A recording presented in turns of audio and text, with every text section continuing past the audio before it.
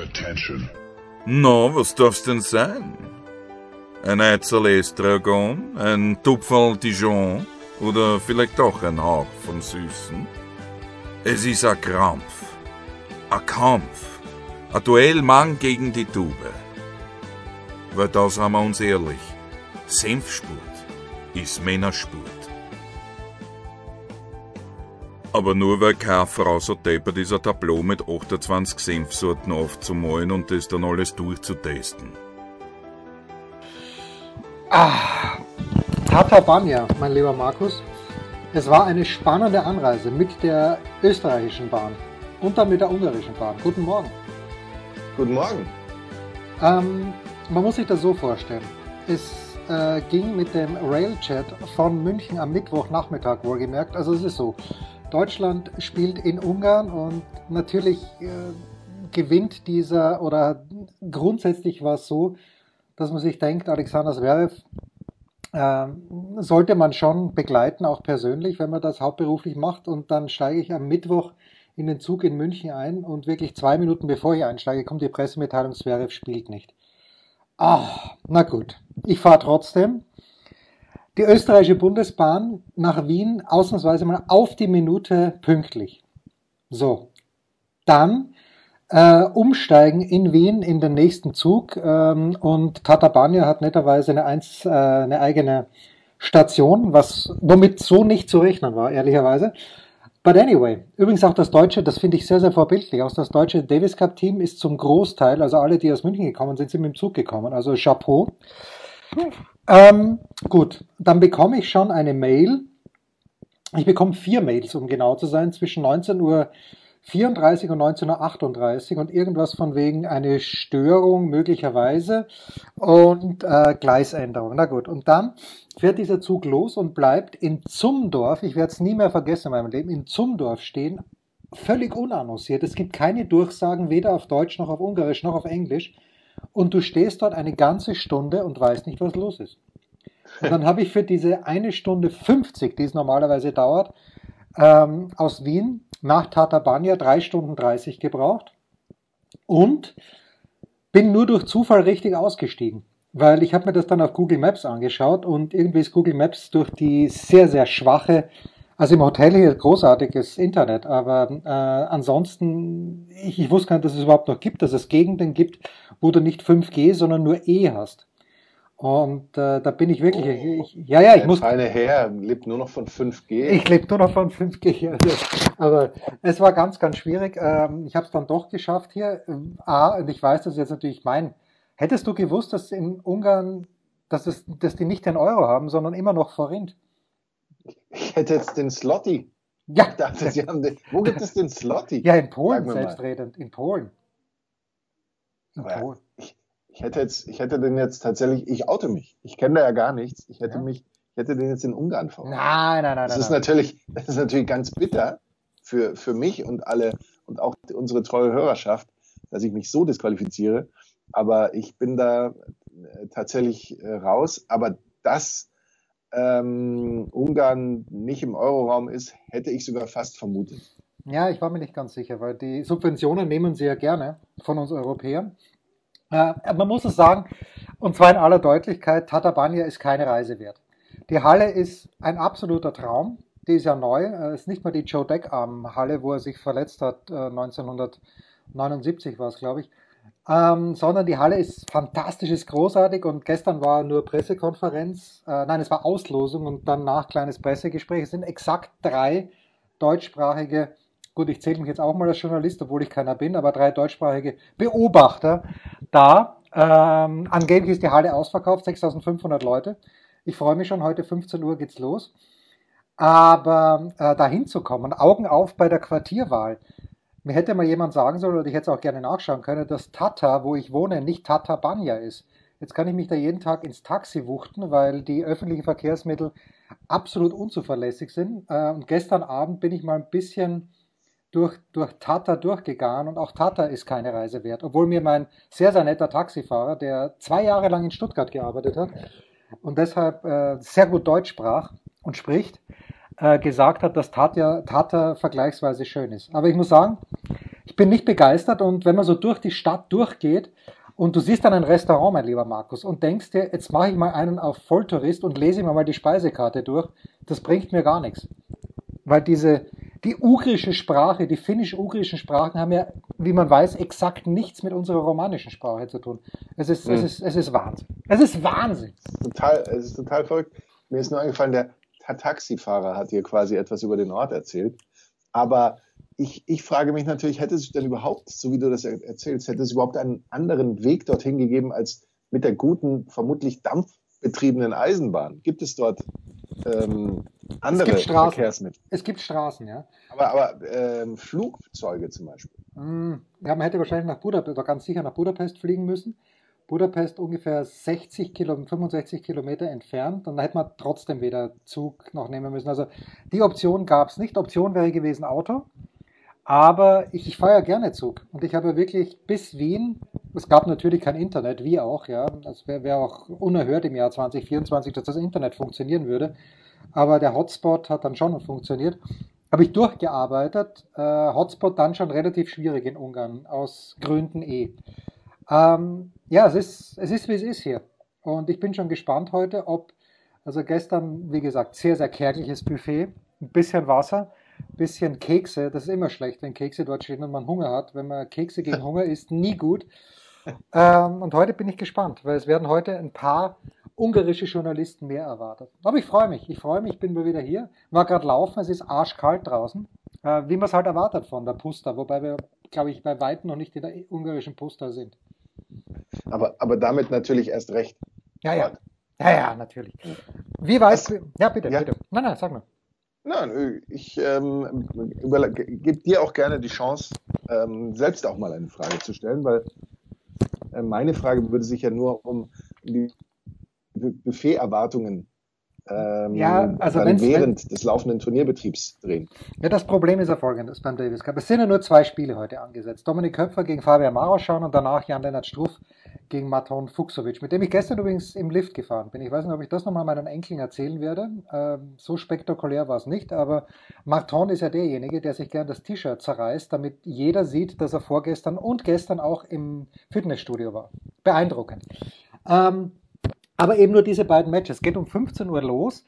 Und wenn man jetzt sagt, okay, da catere ich jetzt auf, als ob es keinen Morgen gäbe, möglicherweise ist es um 19 Uhr schon wieder vorbei.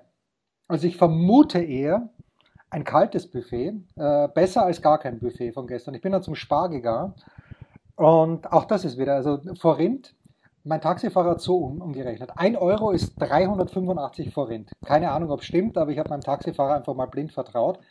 Und dann gehst du dort rein in diesen Spar und hast ein kleines bisschen die Preise aus Deutschland oder aus Österreich im Kopf, nur ein kleines bisschen, aber es ist so verwirrend, wenn irgendwas dann 698 Forint kostet und 816, und dann gibt es wieder was im Sonderangebot um 234, und das umzurechnen, hat mich ein kleines bisschen überfordert, mein lieber Markus. Aber Jens, hast du denn dafür keine App auf dem Handy? Ich habe da eine tolle App. Ich habe kürzlich gemerkt, dass die wohl mittlerweile kostenpflichtig ist. Aber wir sind ja dann ist es keine tolle App mehr. Verbraucherorientiert. Ja. Ich habe sie damals kostenlos bekommen. Und diese App rechnet mir alles um. Von Meilen auf Zentimeter, von Kubikmeter auf Kubik-Inch oder so, von Kilometer auf Meter pro Sekunde und eben auch jegliche nur denkbare Währung der Welt auf irgendeine andere nur denkbare Währung der Welt, gerne dann eben auch den Euro, damit man sich da orientiert. Du als Globetrotter oder Globetrotter, wie ich fast schon sagen möchte. Als Weltenbürger. Ja, dass du so etwas nicht hast. Ja. Ich hätte dir natürlich jederzeit zugetraut, das Ganze im Kopf zu rechnen. Auch wenn der Taxifahrer gesagt hätte, 1 Euro sind ungefähr 324,287 Forint, dass du das so mitgenommen hättest in deinen Tag und in deine Reise. Aber wenn du das nicht hast, dann, aber es gibt ja auch Taschenrechnerfunktionen darüber hinaus. Ja, das ist mir schon klar. Ist das denn so schwer? Herr Röber, es ist auch für mich die 6. Stunde jetzt. Dass wir auch mal ein bisschen selbstinitiativ werden. Ja, dann war ich heute in der Früh laufen, und es ist natürlich immer für mich der edelste Auftrag, eine Laufstrecke zu finden. Und durch Zufall habe ich dann zumindest einen Weg gefunden, wo es riecht, ganz ehrlich, es riecht hier, wie es im wenig herrlichen Volzberg im Jahr 1976 gerochen hat. Ja, einfach. Das weißt du noch genau. Naja, einfach so, als ob hier Autos ohne Katalysatoren herumfahren würden. Also es riecht aber wie Heimat. Es riecht wie Heimat, ja. Genau, das ist das Gute. Eine gewisse Wärme zu spüren, eine gewisse Nestwärme riecht der Jens Röber daraus. Wie weit seid ihr, sprich du und deine Lebensabschnittspartnerin, schon mit True Detective? Staffel 4. Nee, gar nicht. Staffel 2 ist in Arbeit, allerdings Folge 2 aktuell. Staffel 2 ist nicht gut, leider. Ich muss ja sagen, du weißt das ja auch, ich bin gerade bei so komplexen Spionagefilmen oder sowas oder so Filmen, wo irgendwie 17 verschiedene Namen ganz schnell auftauchen und man aber noch nicht so genau weiß, was haben die miteinander zu tun und der jetzt auch und wer ist nochmal der Smith und wer ist nochmal der Walker oder sowas. Damit habe ich so meine Schwierigkeiten, weil ich oftmals sehr unaufmerksam dann vor dem Fernseher bin. Und das war hier nicht anders. Und ich bin mir immer noch nicht so ganz sicher, worauf das hinauslaufen soll oder was da die Geschichte dahinter ist. Vielleicht habe ich es tatsächlich verpennt, vielleicht müsste ich es schon wissen, vielleicht ergibt es sich noch. Ich weiß es nicht.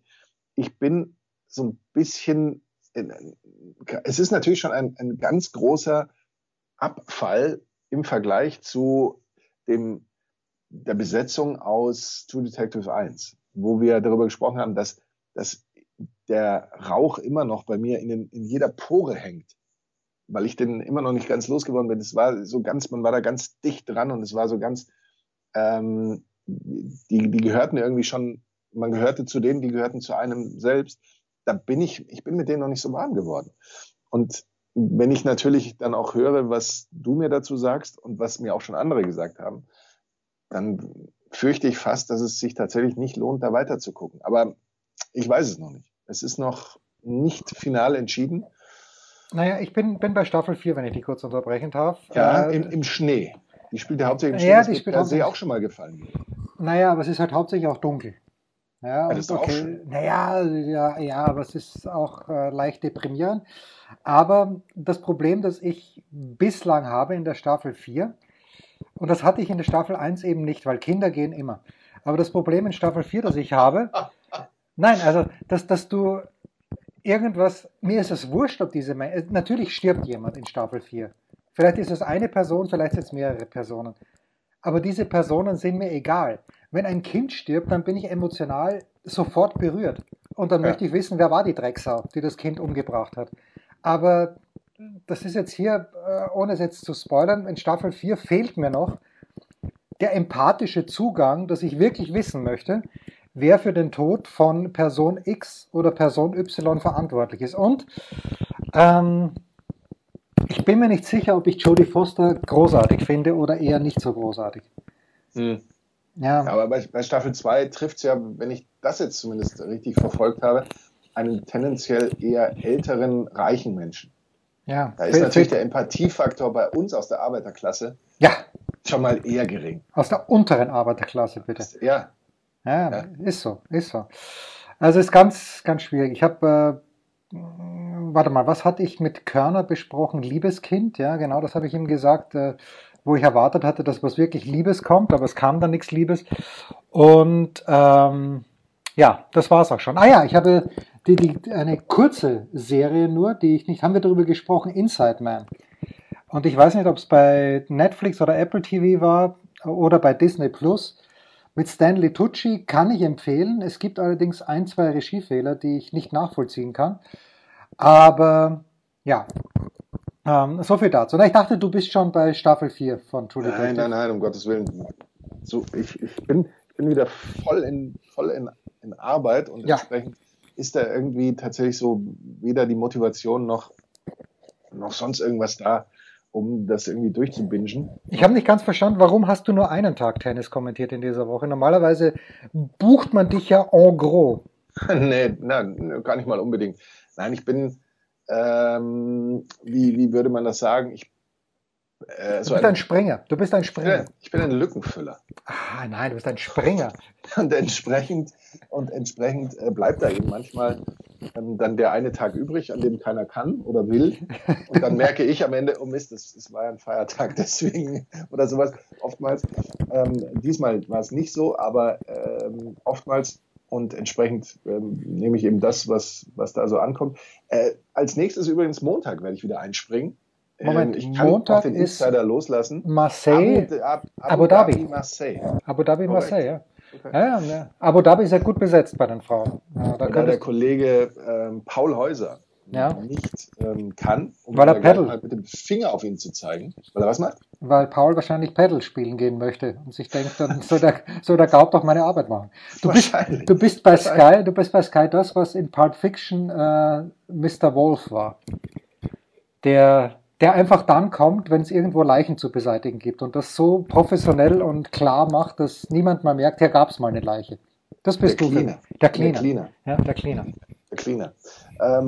Das könnte durchaus sein. Also insofern, da mache ich Abu Dhabi, Marseille mache ich Montag, Donnerstag und Freitag. Wahnsinn. Das sind da die 3 Tage. Spannende Frage übrigens. Alexander Zverev hat ja hier abgesagt aus Krankheitsgründen. Bin mir nicht hundertprozentig sicher, ob ich ihm das abkaufen möchte.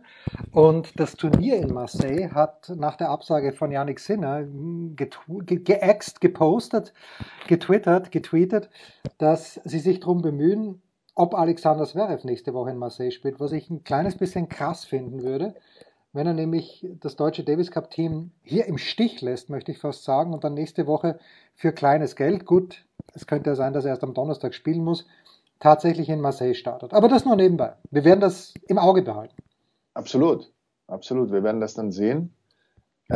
Ich bin gerade am Überlegen, ob ich nicht darüber auch kürzlich was gehört oder gelesen habe. Aber wie du natürlich weißt, bist du im Regelfall viel besser im Tennis informiert. Ja. Entsprechend muss ich da eigentlich gar nicht nachsuchen und stelle das hiermit auch ein. Ich bin immer noch auf der Suche nach dem Login für meine Teams-Mappe, aus der ich dann Informationen ziehe. Bitte, wir ziehen tatsächlich externe Informationen für den Kurzpass. Aber schaffe ich es dann zur Anmeldemaske zu kommen, sagt er mir, ich soll mein Kennwort ändern, als wüsste ich im Ansatz, wie dein altes Kennwort du hattest. Ja, ich weiß schon. Ich da mal hatte. Ich muss also, da oute ich mich, aber es ist aus meiner Sicht die einzige Lösung, meinen Ordner holen, in dem ich handschriftlich einen Passwortzettel habe. Weil natürlich führe ich den handschriftlich, weil ich den natürlich nicht auf dem Computer führen möchte. Wie machst du das? Benutzt du immer das gleiche Passwort? Weißt du, dass du für Teams dieses Passwort hast und für das, sagen wir, also das wäre jetzt das Teams Fußball und für das, oder das Teams nationale Fußball, dann für das Teams Premier League hast du dieses Passwort, für das Teams Tennis hast du dann dieses Passwort, für irgendwelchen anderen Bullshit hast du das Passwort. Das ist mir too much. Ich laufe eigentlich ich habe diesen Zettel und der hilft mir normalerweise. Ich hoffe auch, dass dieses Passwort da steht, aber ich weiß gerade nicht, wo der Zettel ist. Ja, das hilft nicht. Ich habe früher immer dasselbe Passwort für wirklich alles verwendet. Jetzt bin ich dazu übergegangen zu wechseln. Mama 1234. Jens 17, was auch immer. Jetzt bin ich dazu übergegangen, komplexere Passwörter anzulegen, weil mich mein Handy auch ständig warnt. Dieses Passwort ist kompromittiert. Und ich führe auch eine Liste. Selbstredend, weil ich kann mir auch nichts merken. Ich habe Jean-Jacques 1843. Ich weiß aber nicht mehr, wie man Jean-Jacques schreibt.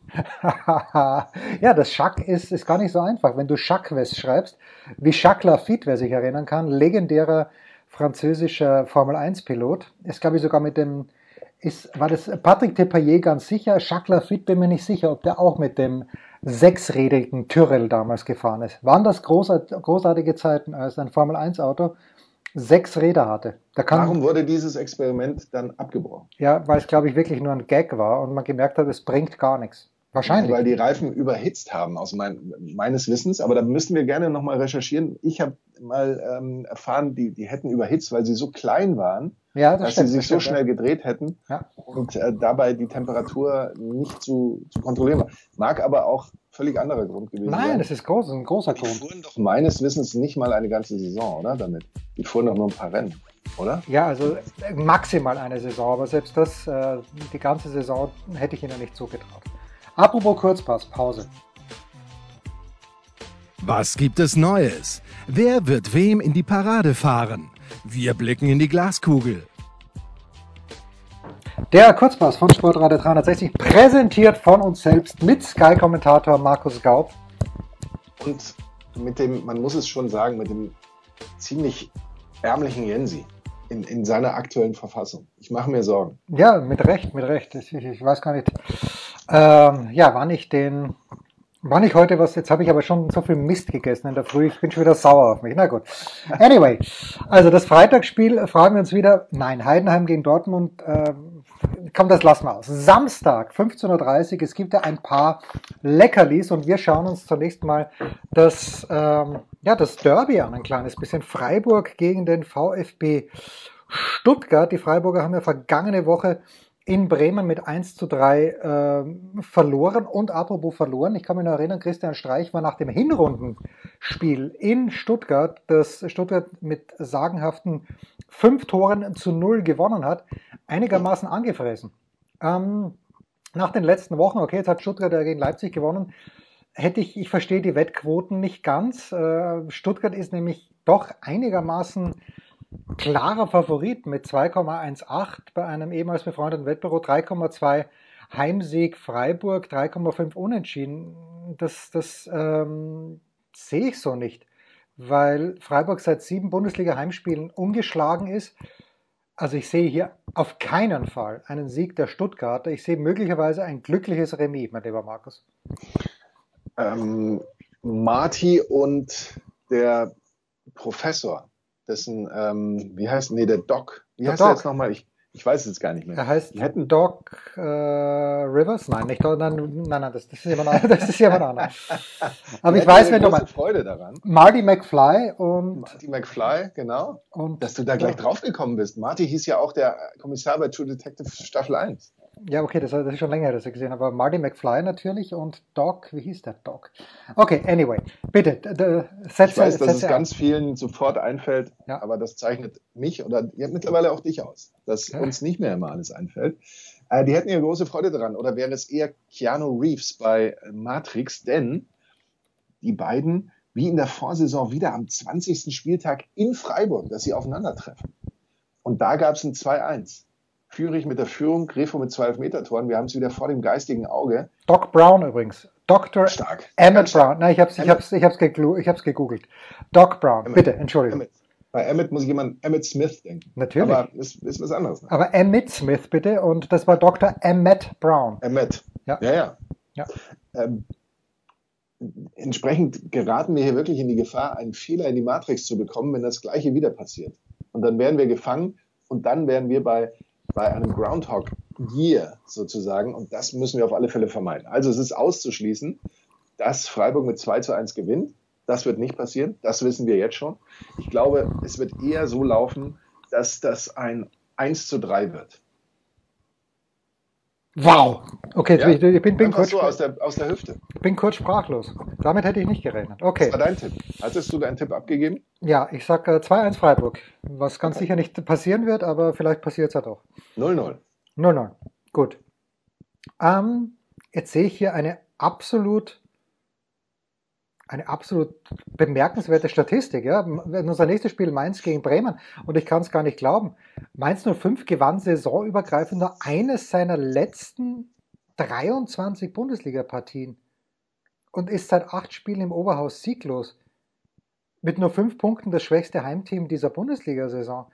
Ich meine, ist Mainz schon abgestiegen oder ist Köln schon abgestiegen? Sind nur noch zu Gast. Ja, ich bin absolut flabbergasted, wie man hier in Ungarn sagt.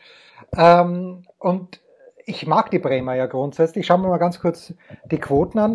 Da ist nämlich lustigerweise, trotz dieser Statistik von letzten, ist bei einem ehemals befreundeten Wettbüro Mainz Favorit und gar nicht mal so undeutlich mit 2,1. Also deutlicherer Favorit als die Stuttgarter in Freiburg. Mainz zu Hause gegen Bremen, 3,35 Unentschieden, 3,5 Auswärtssieg. Jetzt gewinnt Bremen bei Bayern, sie gewinnen zu Hause gegen Freiburg. Also ich habe hier Mainz vorne, Markus, ich weiß nicht, wie es dir geht. Bremen natürlich auf einer brutalen Erfolgswelle. Haben 2 Bundesligaspiele in Folge gewonnen, das Ganze erstmals seit einem Jahr wieder.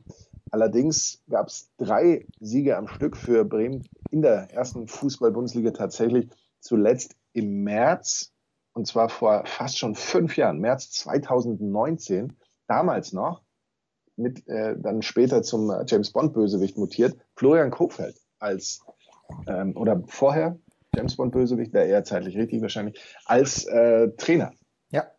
Lange Rede, ganz kurzer Sinn. Also, wenn du mir tatsächlich sagst, dass die Mainzer eigentlich noch nie ein Bundesligaspiel gewonnen haben und jetzt plötzlich eins gewinnen sollen. Nicht in diesem Jahrtausend. Ja, so sinngemäß. Nee, das war ja dann tatsächlich auch in dieser Saison und es war ja auch gegen Leipzig. Eines haben sie nur gewonnen. Das 2-0 gegen Leipzig.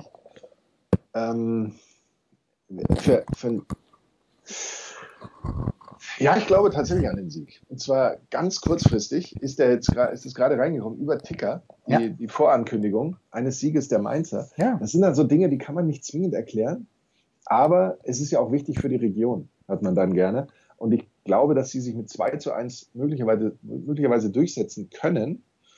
Das aber super unglücklich ist, weil die Bremer hinten raus noch 3 große Chancen haben, die sie nicht reinmachen, was jetzt gerade, wenn man tatsächlich einen Wettschein abgeben möchte, ist das eine ganz wichtige Information.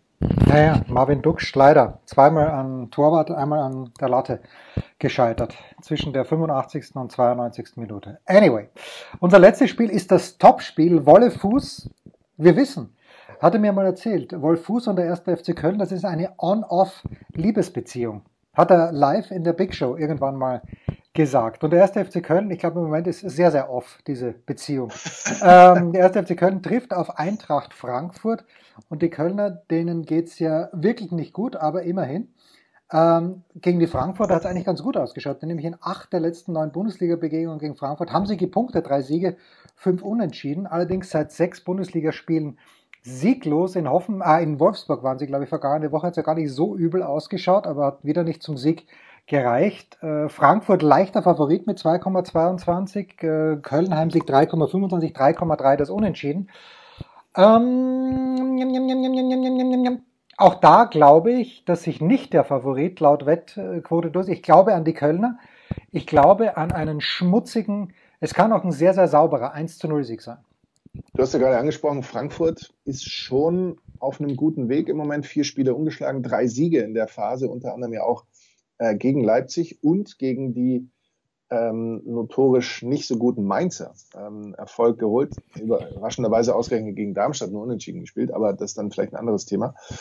Sind eben mit dieser Serie jetzt schon wieder auf Europapokalkurs, kann man so sagen, im Aufwind. Aber diesen Aufwind, man muss ein bisschen genauer hinschauen, aber den kann man bei den Kölnern schon auch feststellen. Seit dort Timo Schulz das Ruder übernommen hat, gab es 2 Unentschieden in den letzten 3 Spielen, eben gleich im ersten Spiel unter Schulz gegen Heidenheim, gegen Dortmund gab es dann doch eher das, was man eine Klatsche nennt, gegen Wolfsburg, wie du schon angesprochen hast, eben auch ein 1:1.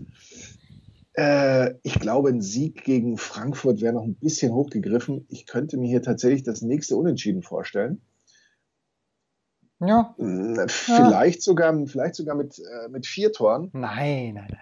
Meinst du nicht? Ausgeschlossen? Das nächste 1:1, das wäre das dritte 1:1 in 4 Spielen für Köln. Naja, aber mehr als ein Tor schießen sie halt auch nicht, die Kölner. Das ist halt einfach so. Dann muss jeder für sich selbst entscheiden, ob das zum Sieg reicht. Wahnsinn. Was für eine Ansage. Im Kurzpass von Sportradio 360, präsentiert von uns selbst mit Sky-Kommentator Markus Gaupp. Und dem ärmlichen Jens Hulber tief der hat es noch nicht mal in die Tatra geschafft, sondern nur nach Tata. Rausschmeißer gefällig? Gerne, denn spätestens seit dem ersten Buch Otto gilt auch bei uns: Eintritt frei. Ja, mein Wochenendprogramm, mein lieber Markus, steht fest. Es wird eine spannende Rückfahrt mit dem Zug am Samstag am Abend. Spannend. Aber du wirst dir doch vorher sehr viel Tennis angeschaut haben. Ja, natürlich. Aber die Spannung besteht ja auch darin, gibt es denn diese völlig sinnlosen Grenzkontrollen dann zwischen Deutschland und Österreich? Also wird der Zug in Freilassing angehalten für eine ganze Stunde, damit irgendwelche aufstrebenden jungen Grenzschützer da durchgehen und die Ausweise kontrollieren, was die ganze Fahrt dann nochmal unerträglich länger macht. Und naja, das wird die große Frage des Wochenendes für mich sein, und am Sonntag werde ich dann völlig erschöpft mich auf meinen Hund legen und sagen, wärm mich bitte. Oder der Hund soll sich auf meine Füße legen, weil es ist notorisch kalt hier. Oh nein. Oh nein. Bitte, was Steilpass du at tun? Sportradio 360, Ja. da kann man auch per Oh, ja. Oh, übrigens. warme Decken schicken an Jens Röber, die erreichen ihn dann noch an diesem Wochenende. Ja. Erzähl du mal ein bisschen, aber da muss ich jetzt nämlich ganz kurz etwas nachschauen, weil wir wurden beschenkt. Aber du bitte zuerst, ja. Also vor die International Audience kümmere ich mich heute noch um die Pressekonferenz, die Vorstellung von, ich glaube, er heißt Real Zaragoza, der jetzt bei den Bayern anfangen wird, schon etwas früher zum Dienst abkommandiert wurde. Es gibt dafür übrigens heute, Achtung, für alle, die das schon sehnsüchtig drauf warten, gibt keine Spieltagskonferenz, keine dezidierte Spieltagskonferenz des großen FC Bayern vor diesem Wochenende.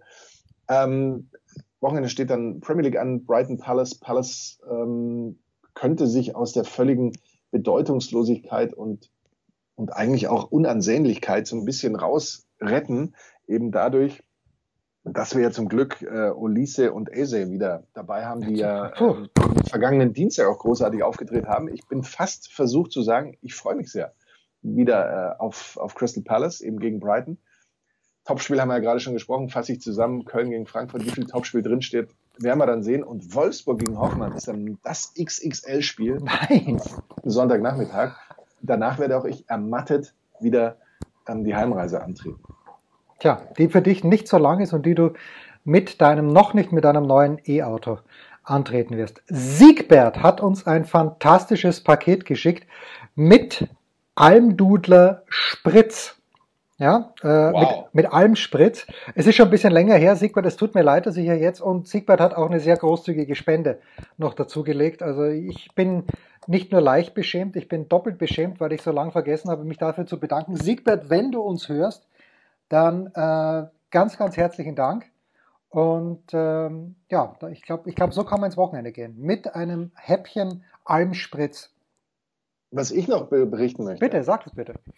Ich war letztes Mal irgendwo zwischen fasziniert und entsetzt bis angewidert, als ich in einem großen österreichischen Spar, ich weiß gar nicht, ob es das sonst in Deutschland zum Beispiel auch gibt, einen Manner Likör, so in der Pennerglück-Abteilung an der Kasse gesehen habe. Also was sind das, vielleicht so daumengroßen Flaschen oder so, oder Textmarker, sagen wir mal so Textmarker, große Flaschen ungefähr, mit einer, also wirklich jetzt nicht besonders ästhetischen braunen Flüssigkeit drin. Klar, das ist halt irgend so ein Nusslikör oder irgendwie sowas.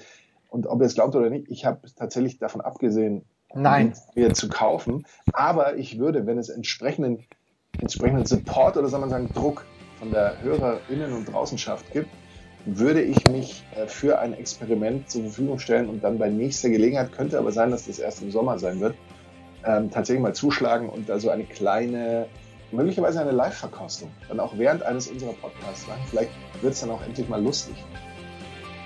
Das waren die Daily Nuggets auf sportradio360.de. Ihr wollt uns unterstützen? Prächtige Idee! Einfach eine Mail an steilpass@sportradio360.de schicken und ihr bekommt alle Infos. Und versäumt nicht die Big Show. Jeden Donnerstag neu.